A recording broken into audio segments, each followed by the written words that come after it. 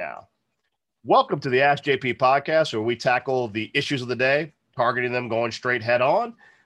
This is yet another episode in our criminal justice reform series. I have the distinct pleasure of having Judge Laurie White with me, a very distinguished jurist who has been part of our criminal justice community for quite a while. Judge White, let's go. I'm going to go through a couple of her high points of her career and try to embarrass her too much. For those of you who don't know, Judge White was the judge who uncovered District Attorney Leon Canizaro's use of fake subpoenas. And when she discovered this, she took him to task in open court, which started the entire process, which ended up in the appellate process regarding the use of fake subpoenas and how ridiculously illegal they were targeting domestic violence victims. As a criminal defense attorney, she secured the first exoneration by DNA evidence under Louisiana law. Working with the New York Innocence Project, she used a newly passed state law to prove a defendant not guilty using DNA evidence. She's been an advocate of our community. She's organized and hosted community events like the Racial Justice Improvement CLE on post-conviction education and Community Awareness Clinic on reentry court. Governor John Bel Edwards appointed Judge White to the Louisiana Sentencing Commission and Louisiana Justice Reinvestment Task Force, where she helped craft a comprehensive plan for safely reducing the state's highest in the nation imprisonment rate. She single-handedly, working with Governor Edwards, led to a tremendous statewide reduction in our prison population. And once again, as a criminal defense attorney, she got a wrongful life sentence convictions overturned when she discovered prosecutors failed to hand over exculpatory evidence during the trial. In one case, Laurie secured the release of Larry Hudson, a New Orleans longshoreman, after he'd already served 26 years in Angola for a crime he did not commit. So that's a brief overview of Judge White's very impressive career, but time is of the essence. I know she's got work to do, so we're going to get right into the question and answer section. Unless, Judge White, you want to add something before we get into it. That's exhausting. 30 years summed up. You did a great job. But I'm so tired. I have to color my hair regularly to keep the old age at bay. Okay. Well, let's get started. The first question I typically ask is, why do you want to be a criminal court judge? Let me ask you a variation of that. Why do you still want to be a criminal court judge? I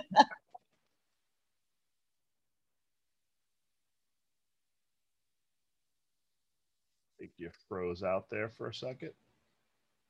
Give it a second. I can't tell. Okay, you're back. Okay. Yeah.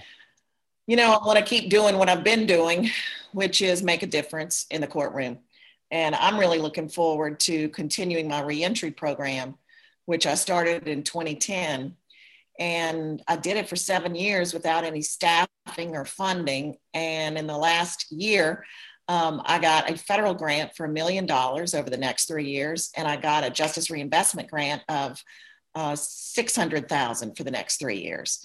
And none of the other judges, you know, it was Judge Hunter and I, and Judge Hunter has left the bench. So I'm going to continue and hope I can get some new judges to work with us. And then Judge Ben Willard has agreed to do some work with us. So I'm looking forward to doing that.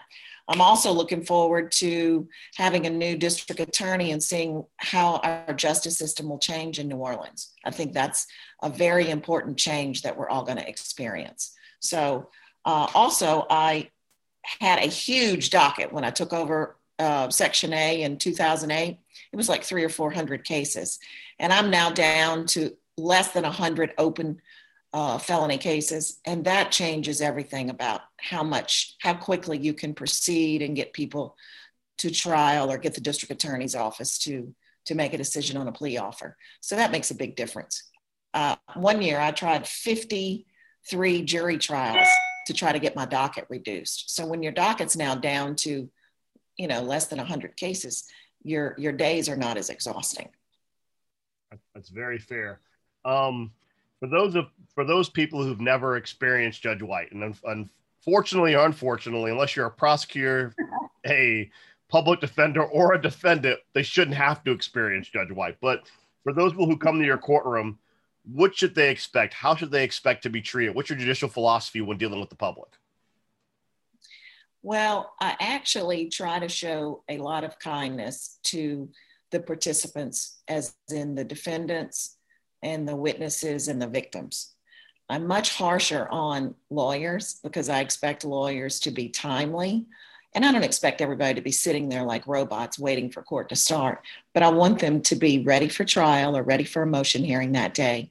And I'm pretty hard on police officers if they show up to testify and they can't answer the questions that the lawyers are asking them because they have not read a police report. I will ask them to step off the bench to go read their police report because basically I remind them that what they do out on the street, the reason for that is what they're coming to court for. So I want people prepared and I want them to know their law or to know what process.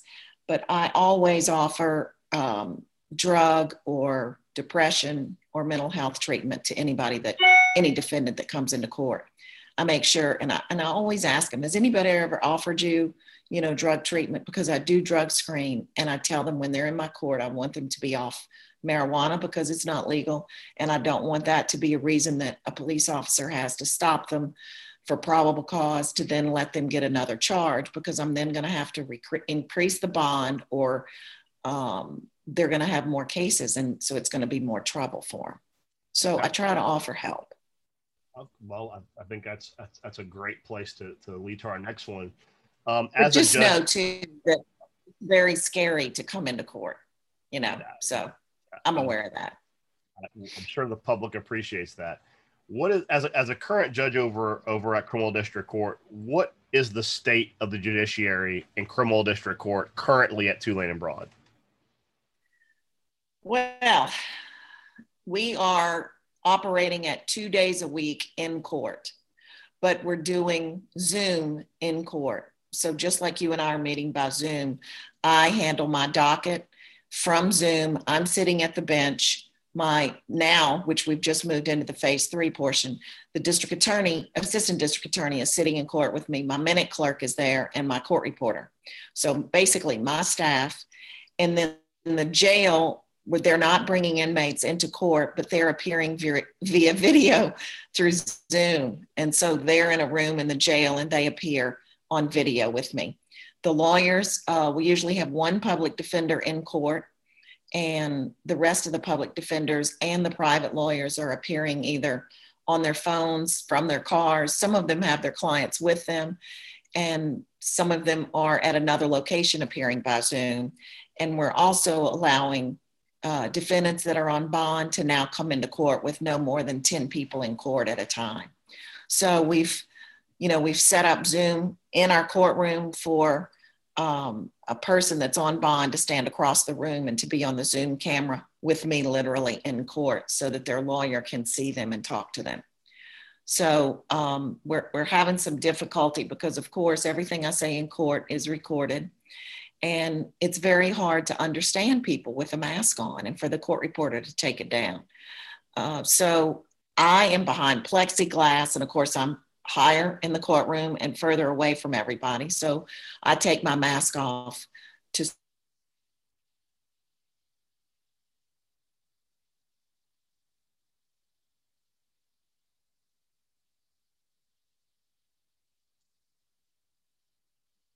Got another pause. Yeah. Okay, you're back. I'm not agreeing to, it says my internet connection is unstable. Are you able to hear me? I can hear you. You pause occasionally, but we're working through it. Okay. I can try another room if you want. Yeah.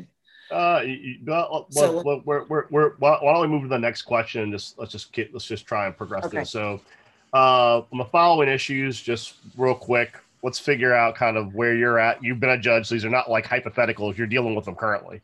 What is your position on cash bail? I think, first of all, I'd like the legislature to not prohibit us for ROR bonds on all crimes.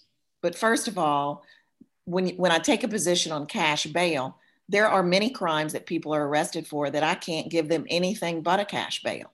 So that's something that I think everybody needs to understand.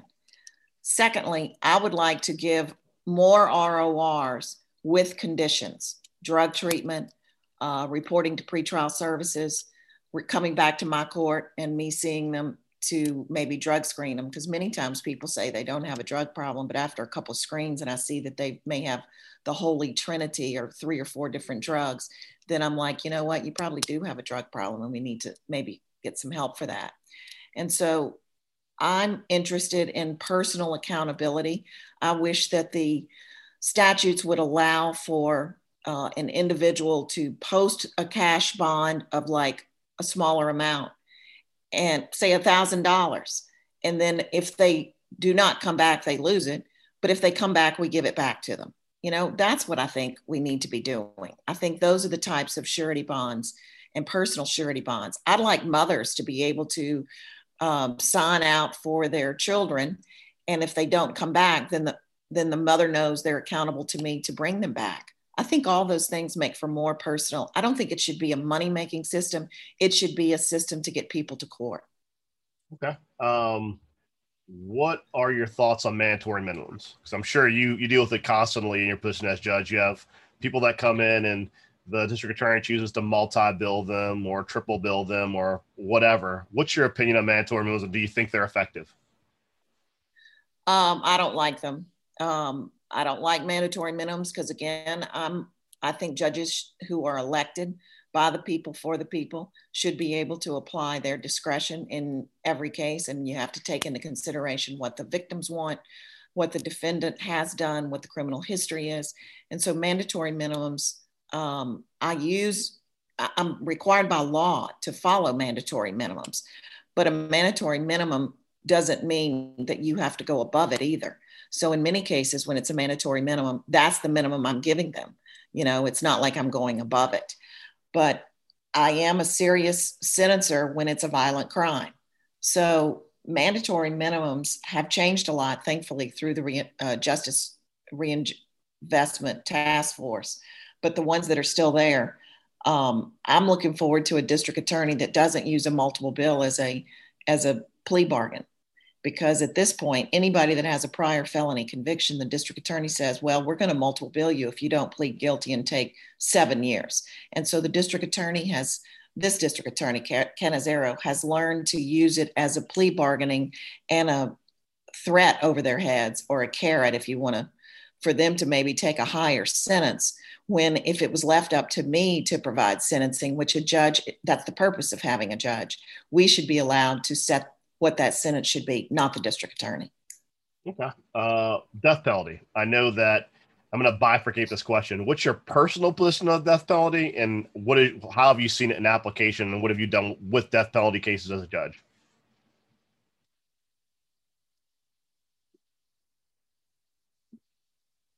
Got a little bit of pause. I'm the only judge that on the bench at present. You got me? Yeah. Is it working? Yeah, it's working. Okay. I'm the only judge on the bench that's been trying death penalty cases to conclusion, and also a criminal defense lawyer trying death penalty cases to conclusion. And now I'm a judge handling those. I've also handled direct appeals for death penalty defendants. I've also handled federal habeas cases and post-conviction release for death penalty. I think if I had a family member that was killed, I think that's who should make the decision of whether they wish someone to be tried for the death penalty. I don't think that it's something that, as a prosecutor or as a defense lawyer, I didn't think it was justice, and it didn't feel like we were spending the right amount of time and preparation, because when that money is spent, it becomes very expensive, because you do need to have a jury, since they're making the ultimate sentence of death, then they should know everything. And that was always what I felt like my responsibility was, that the jury needed to be certain and have enough information to know that when you make that ultimate sentence, that it's the thing to do. And the death penalty is not something that I would ever defend or prosecute again.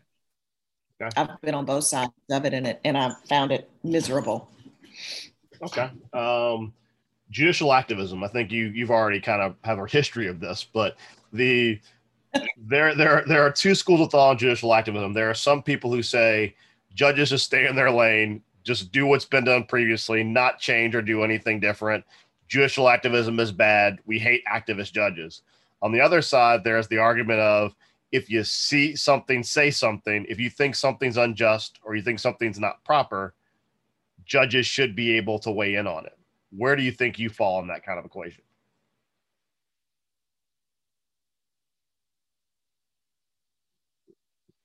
Let's give it a second.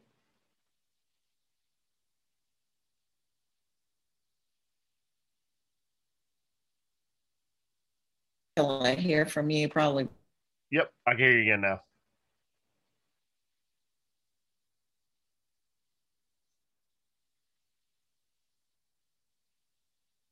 Oh, I lost her. Let's see. Yeah. So, sorry. Back to the previous question. So, as I was saying, the question is judicial activism. So there are two schools of thought. One is, judges should just do what has been done previously. Don't change anything. The law is the law. You can't, if you just got to do whatever the law says. The other end of the spectrum is if you see something, say something. If the law is not correct, if it's being interpreted wrong, you should make it your life's goal to interpret the way you think it should be interpreted. Where do you think you fall on that spectrum? Oh, I'm definitely what some people would find as a terrible judicial activist. But I think I'm a fabulous judicial activist because I started the reentry program, first of all. That has put judges in a position all over this state because it's now statewide. And it was the first reentry court. I invented it at the legislature. You were there. You helped. And what we've done is we're now working with the prison system on rehabilitation so that people sitting in jail are learning skills and getting their GEDs, and they're coming out to do something other than recidivate. And when you think about, people should understand judicial activism. For example, here's something I did. Tell me if this is a good thing or bad thing. That's what the voters can decide. The NOPD used to have a policy that every time they arrested someone that was on a bicycle, whether that bicycle was involved in the crime or not, they would seize the bicycle and put it into evidence or personal property with the NOPD. That ended up taking up so much valuable real estate in the evidence room that NOPD was paying hundreds of thousands of dollars a month to store all of those bicycles that weren't needed. So when I saw this, I worked with NOPD and the DA's office and everyone, and we did all the paperwork that was required to return those bicycles to their rightful owners. And would you believe 1,200 bicycles ended up not belonging or being claimed? So I had those bicycles picked up. I signed the orders with the district attorney's office agreeing, and I had all those bicycles sent out to Angola State Penitentiary, and men in the prison refurbished those bicycles. And then I gave them away with the ceasefire program and the Loyola Inn of Court, St. Thomas More Inn of Court, and my reentry program. So we gave 1,200 bicycles away for 3 years to local kids. That is amazing. That is a great story.